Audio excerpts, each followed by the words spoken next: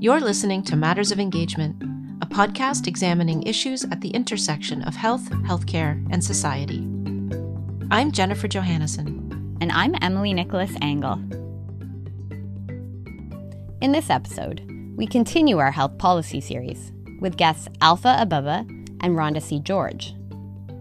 Alpha and Rhonda are members of the Public Engagement and Health Policy team based at McMaster University, which aims to strengthen health policy making in Canada by providing a platform for interdisciplinary scholarship, education, and leadership in public engagement. Their research foregrounds Black community experiences and insights related to health policy engagement. We're featuring their work over 2 back-to-back episodes. This episode focuses on the engagement work of Black communities.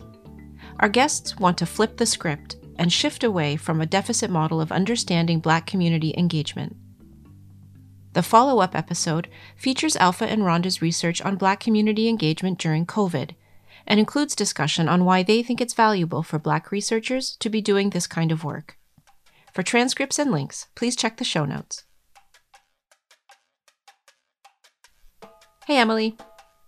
So what do you think? How about we just jump right in? Alpha and Rhonda can do some quick introductions and then we'll carry on from there. Yep, let's do it. Let's meet our guests. My name is Alpha Ababa. I'm an assistant professor in the Faculty of Humanities at McMaster University and also a researcher and part of the team on the Public Engagement and Health Policy project. Hello, my name is Rhonda C. George. I am a PhD candidate in sociology at York University. And just broadly speaking, my research focus is on race and racialization within social institutions. So within educational systems, within sporting systems, but also in healthcare systems. Both Alpha and Rhonda are part of the Public Engagement and Health Policy project. To get things started, we asked about why they thought it was important to bring a Black community focus into the project. You'll hear Alpha first, followed by Rhonda. One of the things that became clear to me was that particularly with the onset of COVID, where we saw very clearly how Black communities were disproportionately affected by the pandemic in all different respects. And so given that, and given the fact that we had a pretty good sense that Black communities were not very well represented in public engagement processes, it felt important to have a Black specific focus in our project. How policy engagement happens in Black communities is very different than what is expected or how policy engagement is traditionally designed. And I don't think we're having enough conversations about why it's different and what that actually looks like, or why that actually is happening. Drawing on interviews with leaders of Black-led organizations and initiatives, Alpha and Rhonda are examining the extent to which these efforts have engaged or been engaged by policymakers in that process. Their goal is, in part, to change the way we collectively look at engagement, particularly in Black communities. We are kind of flipping the script to some extent and flipping the analysis to look from the bottom up. And so in looking at community-led engagement processes and advocacy efforts, I think it makes it more clear why it's a more kind of broad reaching and holistic look at different forms of engagement and different kinds of groups. Based on conversations we've had in the past, I think it's commonly understood that Black communities are underrepresented in public engagement processes, particularly related to health research, health care, and health policy. Yep, and the mainstream instinct is to lean into ideas of diversity and inclusion, and often it's not terribly nuanced or differentiated. People who are identified as not white or not middle class end up being kind of conceptually grouped together in one category, often labeled as hard to reach in mainstream engagement activities. Do you want to just say a little bit more about what we mean by mainstream? Oh, sure. Yeah, we do use that word a lot in this episode, and I guess it's a bit of a shorthand. Many organizational decision-making spaces are indeed predominantly occupied by people who identify as white. But that's not exactly what we're referring to. Mainstream, here, the way we're using it, refers more to the cultural perspective that seems to dominate these spaces, which is sometimes referred to as liberalism or maybe liberal multiculturalism. People are welcomed and there's a friendly and open invitation to participate. but there's virtually no acknowledgement of historical or current oppression or disadvantage. It's essentially Canadian culture, which tends towards inclusion, but without the messiness of history and context. We asked about these notions of diversity and inclusion that use labels like hard to reach. Here's Rhonda. I personally am not a fan of grouping everybody together as vulnerable communities, marginalized communities. What's another one? Visible minorities. Because I think people of African descent have a very distinct history. And even within the African diaspora, if we're thinking about people in Canada, we have people from the Caribbean, English-speaking Caribbean, French, Spanish, Dutch-speaking Caribbean, people from South America, people who are Black Canadians who have been here since the 1700s. We have people from the continent, East, West, North, South, Central, different languages, different religions. And so the Black community is so diverse in of itself that to group us with all these other communities that have different histories, different concerns, different experiences, it just doesn't make sense. But I also feel that, within the Canadian context, we're quite uncomfortable talking about race and talking about our historical context and our historical contributions to marginalizing some of these communities, that I think it's very Canadian to just lump everybody non-white together. Rhonda's pointing out that, of course, Black communities have distinct and diverse needs. But as Alpha explains, in terms of advocacy, well, Black communities don't tend to fare well when grouped with other communities, even if there is an overlap of needs.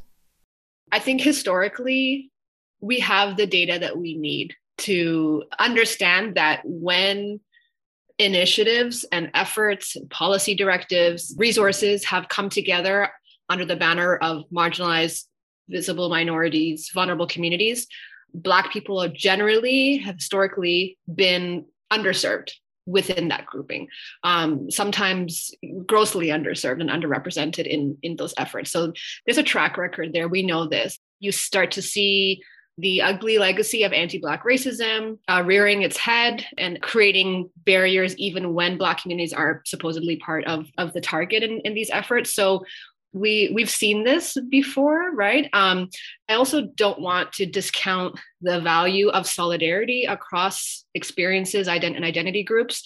And I think, even in the conversations that we've been having so far with our own project, some of these Black leaders, or many of them, I think all of them probably, spoke to the strategic value in aligning their efforts and their advocacy efforts with the efforts of other groups who are experiencing these barriers. And they do that with, thoughtfully and with skill and savvy. And so there's room for that. And there's definitely a level of importance that should be afforded to, and space that should be afforded to that work. So working together with other groups can have its place, especially when done strategically. But as Alpha points out, there can be a limit to how much solidarity can achieve, especially when underlying needs of Black communities are not prioritized. Just let's be honest about our history. I think we have to recognize that there has been a resistance to creating supports and spaces for Black communities specifically. And we need to unpack that resistance and understand why that makes us so uncomfortable as a first step. And to recognize that many times when we do that kind of grouping, Black people are just not served. And that's why you see so many of these really great grassroots efforts that pop up within Black communities to support, their own communities, because these other equity focused initiatives or other kind of initiatives are not serving their communities well. So it's great that we see those grassroots efforts, but we have to recognize that it's in response often to the gaps in the system. The gaps that Alpha is talking about are felt in very real and tangible ways by people in Black communities. But the stories and the testimonials of that lived experience don't seem to easily translate directly into action. Rhonda shed some light on why collecting data is so important. I can speak for myself as a researcher.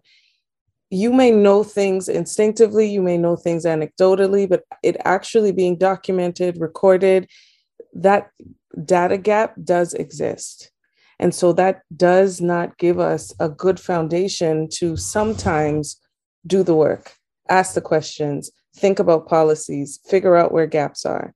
And so I'm always questioning, we're always trying to act, but what data are we using to act upon? How are we making these decisions? Who are we speaking to? The people who are in the decision-making seats, do they have the capacity and the knowledge and the training and do they have the data to even be informing, their decision-making processes or their policies? And so I think taking stock is definitely a first step in getting some of this important work done, because there is a lot of work being done on the ground, but certain people know it and others don't.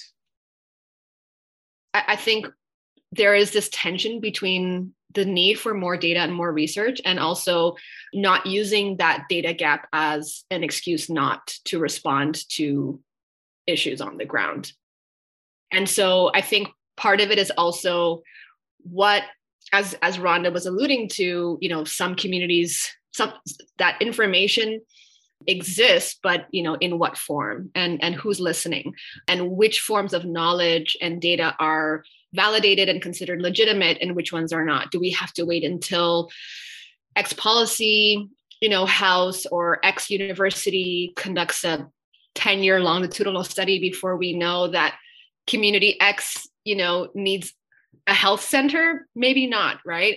And so I think it's this balance between continuing the fight to collect more data and get more of these important issues documented, but also not using it as an excuse for inaction, especially in light of just decades and decades of tireless work and advocacy and research of different kinds that Black communities have and other communities have led.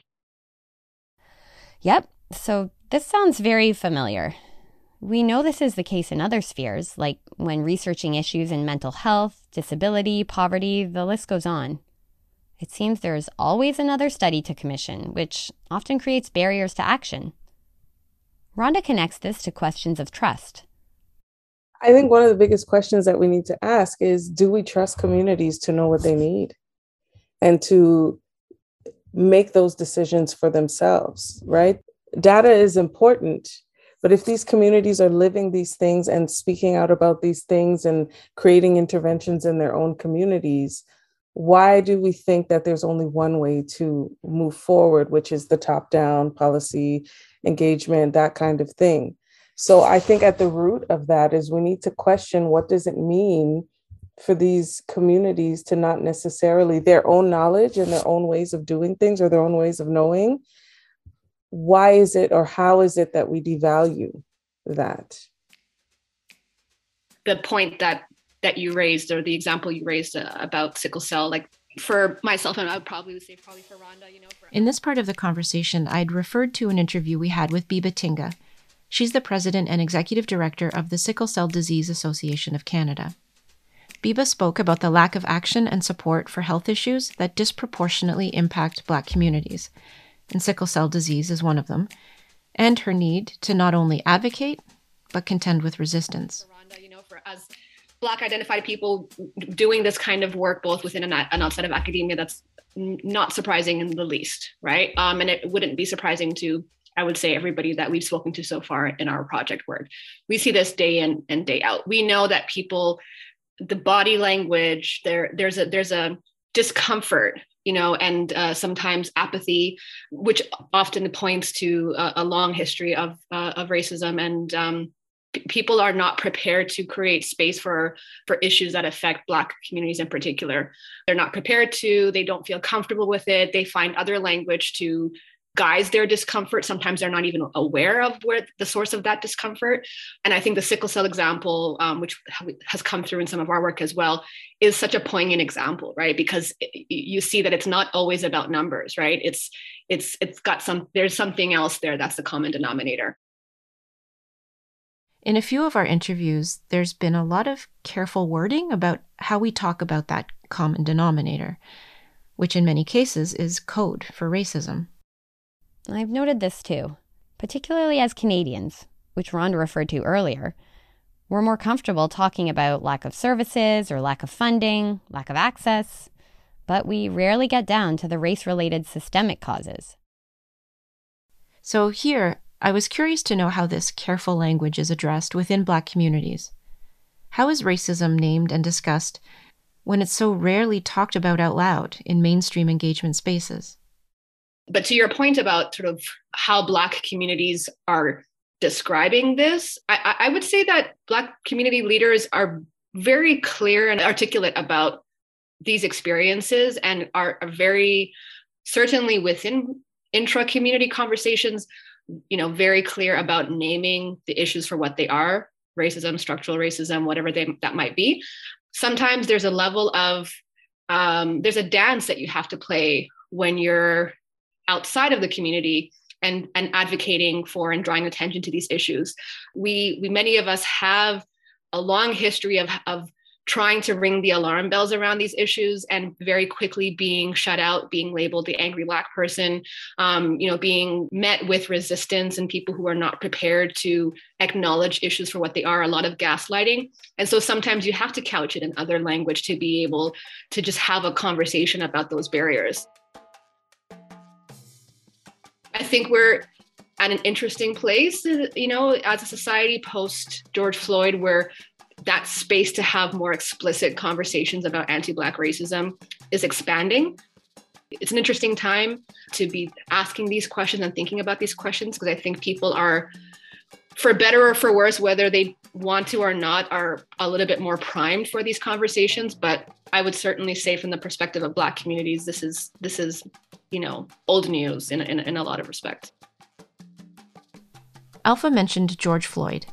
Actually, she said post-George Floyd, and she's referring to the past 2 years or so, where it seems that there's been more room to have explicit conversations about anti-Black racism. We just want to take a minute here to remind everyone who George Floyd is. George Floyd was a Black man and was murdered by a white police officer during an arrest in Minneapolis, Minnesota, about 2 years ago. The assault of Mr. Floyd and his death were recorded on video and posted online, and became a flashpoint for protest and outrage. It was one of several cases that got the public's attention to acknowledge what Black communities have been experiencing and reporting all along about anti-Black racism in policing. Right. Old news for Black communities, and a moment of reckoning for others. And even as there does seem to be some openings for more dialogue, Rhonda reminds us to look deeper, beyond symbolic gestures. In the North American context in particular, we're very obsessed with symbols of progress, right? Or symbolic anti-racism, look at how great we are. We're talking to the Black people, right? But we don't actually do anything substantive, measurable in order to facilitate change. And so I'm just thinking about how deeply entrenched that anti-Blackness is, that it is normal to do that dance. It is normal to have to align yourself and make those compromises. And are we thinking about or even questioning the psychological cost and the extra labor that goes into having to use these strategies just to be heard or to be counted or to be seen as equal to somebody else or equally deserving to just, good care, good health care? Yeah. This makes me wonder if one of those symbols of progress is the heightened interest now in pushing for diversity in engagement practices. We've talked about this in other episodes, that focusing on diversity can be seen as sufficient and perhaps can be used as a way to excuse inaction. Now, Rhonda doesn't speculate about intentions, but certainly sees how things play out. And I mean, you can't necessarily judge people's intentions, right? But I do have some experience in the research realm of engaging in some of these partnerships. And often, again, if we don't deal with the root of the problem, which is anti-Blackness, then that also means that we're not dealing with the power dynamics that are present. And so what often happens is you get invited in for a partnership, but you don't really have any power. You don't really have any decision-making power. And so often you're brought in to tick a box to be like, see, we're not racist, we're nice, right? But you in that project don't actually have any room to do what you do or to share what you know or to ask different questions. Usually the research or the work is already set out for you, and they just want you to fit into what is already being done. And so my experience has been that true co-design and true partnership and true power sharing does not actually happen. And so it becomes, again, another dance of like, how do I reduce harm to myself and the community I'm trying to serve, rather than this could be a great opportunity to move things forward. In many ways, some of these partnerships, they're doomed to fail from the beginning, because from their inception, they're designed by people who don't have the lived experience and didn't consult those who do have it. We do often touch on this theme of how mainstream engagement activities aim for improved diversity, but there's a bit of an unresolved tension here. We say that more diversity means better representation, but at the same time, we insist people are only representing themselves and don't speak for others. It's hard to reconcile. Alpha points out that these tensions also show up differently, divided along racial lines. There are particular groups of people, primarily racialized groups, who are expected to, for better or worse, or who are seen as representatives of their community in ways that non-racialized people, right? If you're a white person, you're a white person. You're not a representative of the white community, because what the heck does that even mean, right? But if you are a Black person at the table, regardless of whether or not you're connected to a larger network, you are expected to be able to speak for and respond to wider community needs and interests. So I think at a high level, that's definitely something that resonates and we hear about. And then coming back to some of Emily's points earlier about whether or not there is a level of harm that even with good intentions, might be perpetuated. I think, absolutely. Many Black people generally, but particularly Black advocates, leaders, community workers are extremely tired. They are doing critical work, filling the gaps of failed systems, often on shoestring or no budgets, dealing with also their own life challenges and living in Black bodies in a world that's not kind to Black people. And so when they are engaged or tapped for these kind of engagement kind of processes, many of the people that we spoke to talked about the fact that they looked upon these engagement processes with a lot of suspicion, which is informed by past experience. They find these spaces often to be quite draining and sometimes toxic, sometimes racist spaces, where they often don't have a lot of power and voice and influence. But many of them spoke to the fact that they felt that they still had to say yes. We had one respondent who said, if not me, then who? Like, someone's going to have to be there. For me, that's very harmful, right? That you're not only creating these systems that are not effective, but you're pulling people away from the work that is actually effective and the advocacy efforts that are actually moving the needle for them. This is an example of how mainstream engagement can actually cause harm. It can drain resources from communities when their attention is better served elsewhere. And harm is also caused in this whole deficit framing as well. For example, when we talk about people being hard to reach, we locate the blame or problem within the community. Alpha wants to change the narrative.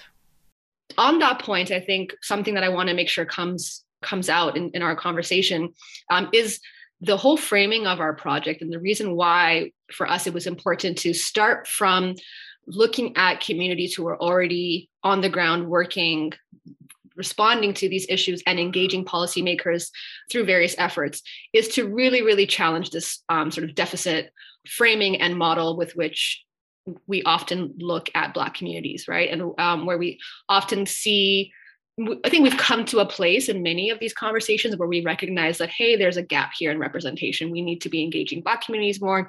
Black representation is not there. We need to be doing that. But sometimes even in framing it as a gap, we sort of feed into this rhetoric and discourse that suggests that the community is actually, the problem is the community, right? That Black people are sort of embody this sort of social problem, which we see, mirrored in so many different domains in society.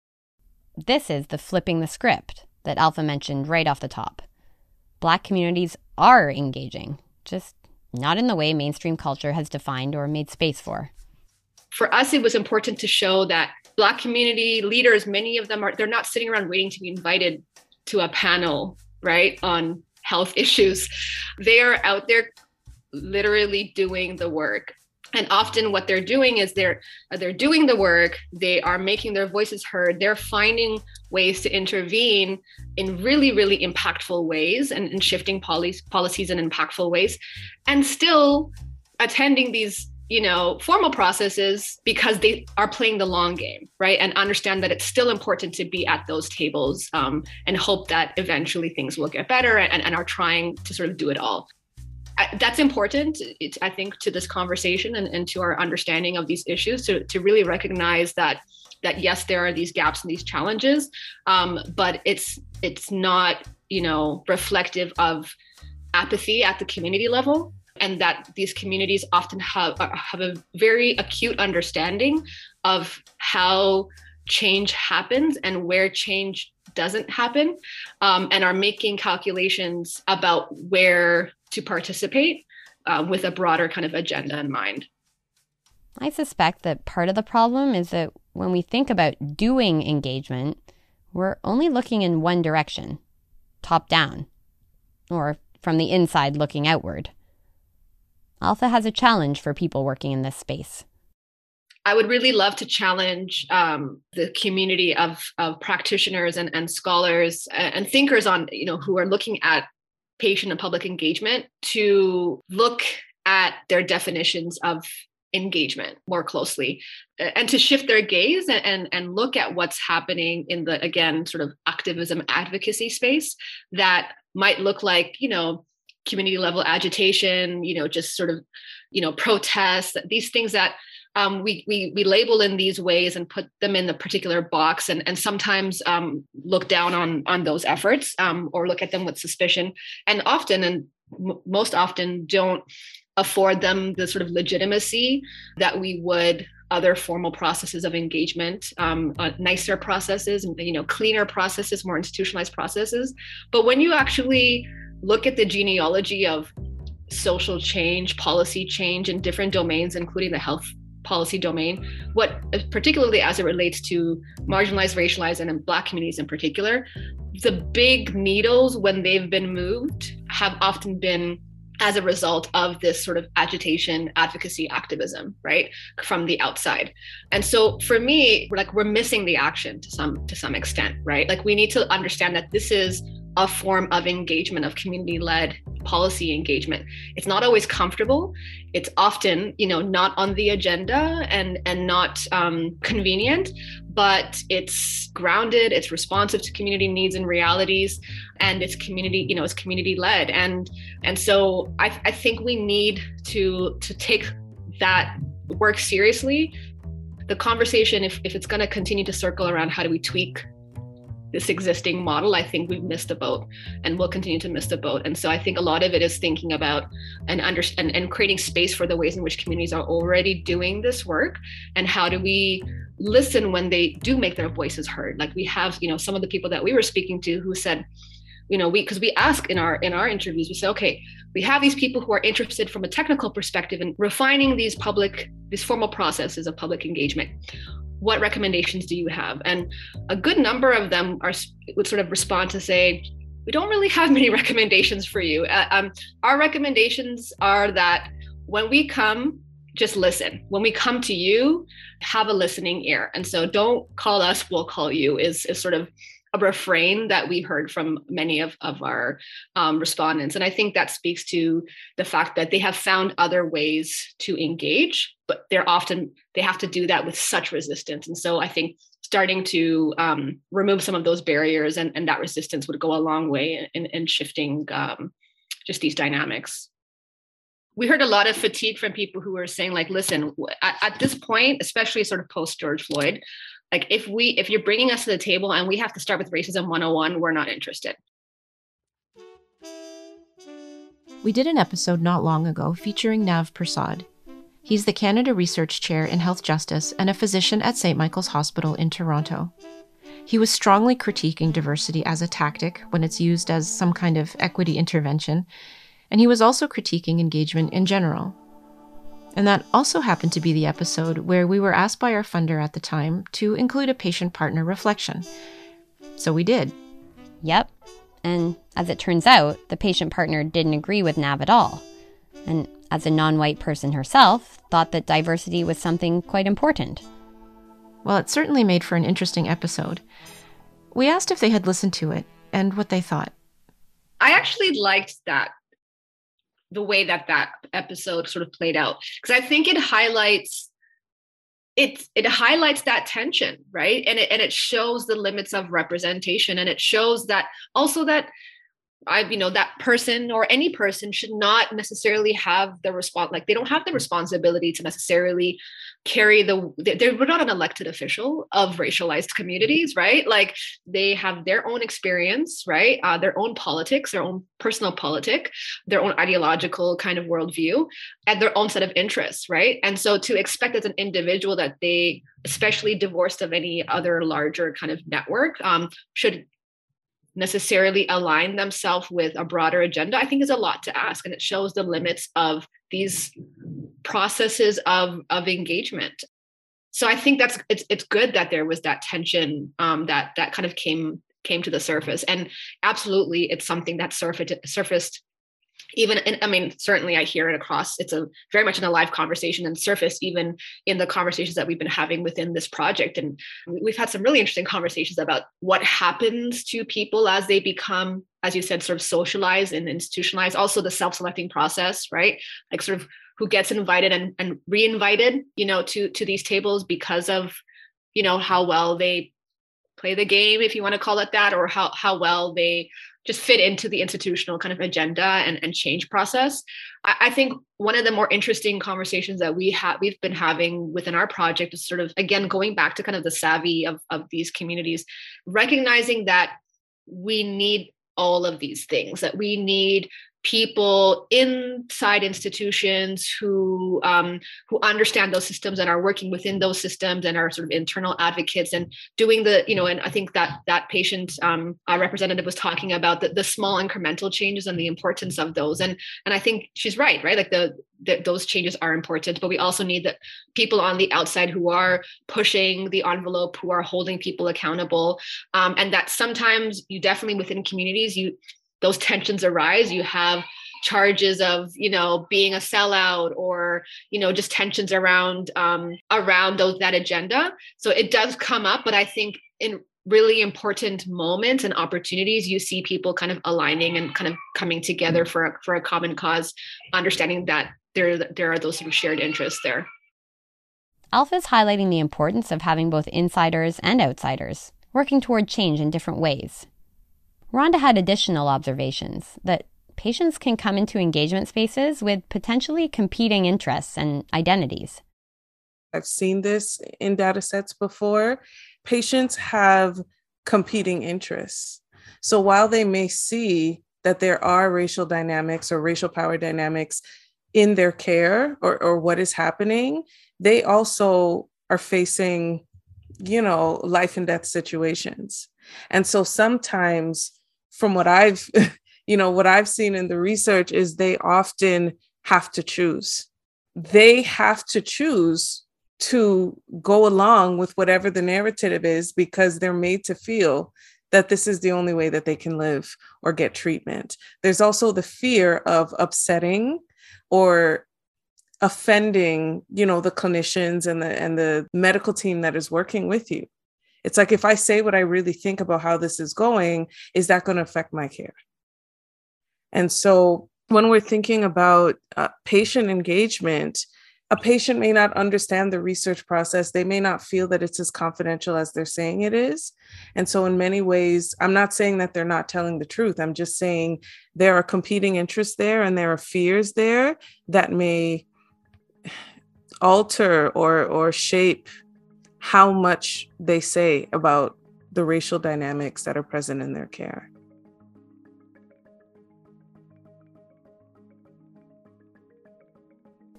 Hey, Emily. Hey, Jen. Well, we covered a lot of ground with Alpha and Rhonda and have decided to pause here, but we'll carry on in the next episode. Yep, great. How about we go over some of what we just heard before wrapping up? Yeah, okay, good idea. So I'll start. So, irrefutably, there are significant health and healthcare gaps for Black communities. And mainstream healthcare kind of knows this, and its main response is to, I guess on occasion, talk about diversity and inclusion, maybe even reach out to Black communities and ask members or leaders to participate in, discussions, roundtables, whatever's going on at the moment. Alpha called them formalized processes.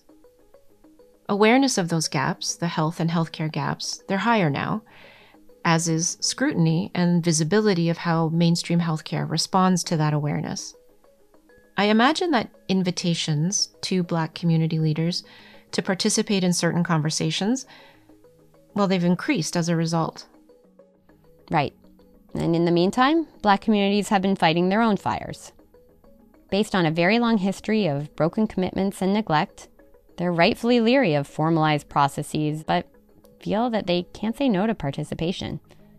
So they're exhausted, doing the work to patch up the broken system while also performing the role that mainstream healthcare has assigned to them. Dancing the dance, as Alpha mentioned. So at the heart of all of this is racism, systemic and individual, both overt and hidden just below the surface, couched in Canadian politeness and liberalism.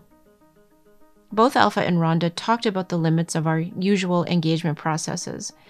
People who are individually recruited may, in fact, not be connected with a larger network that speaks for wider community needs and interests.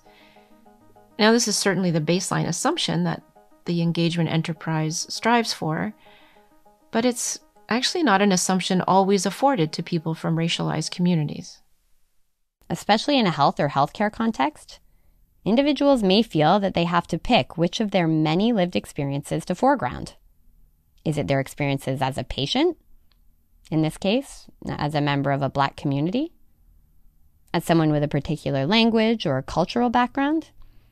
It's not only about thinking, what am I actually here for?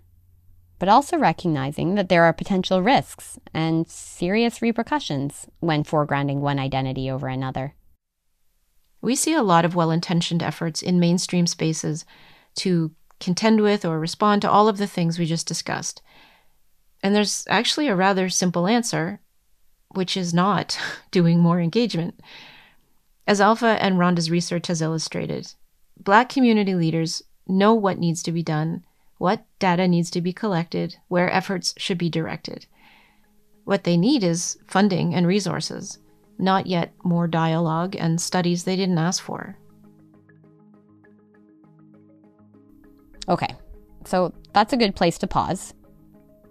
We'll pick up this conversation again in the next episode, where we carry on with Alpha and Rhonda about Black communities' response to COVID and why they think it's valuable for Black researchers to be doing this kind of work.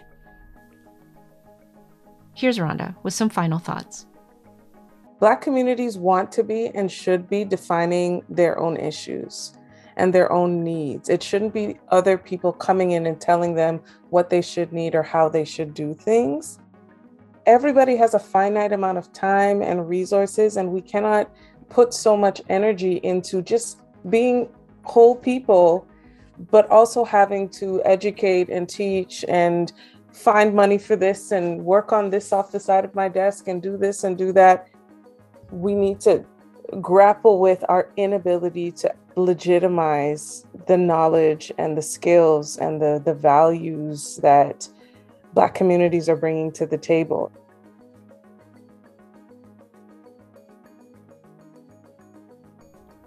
Big thanks to Alpha Ababa and Rhonda C. George of the Public Engagement in Health Policy Project for participating in this episode.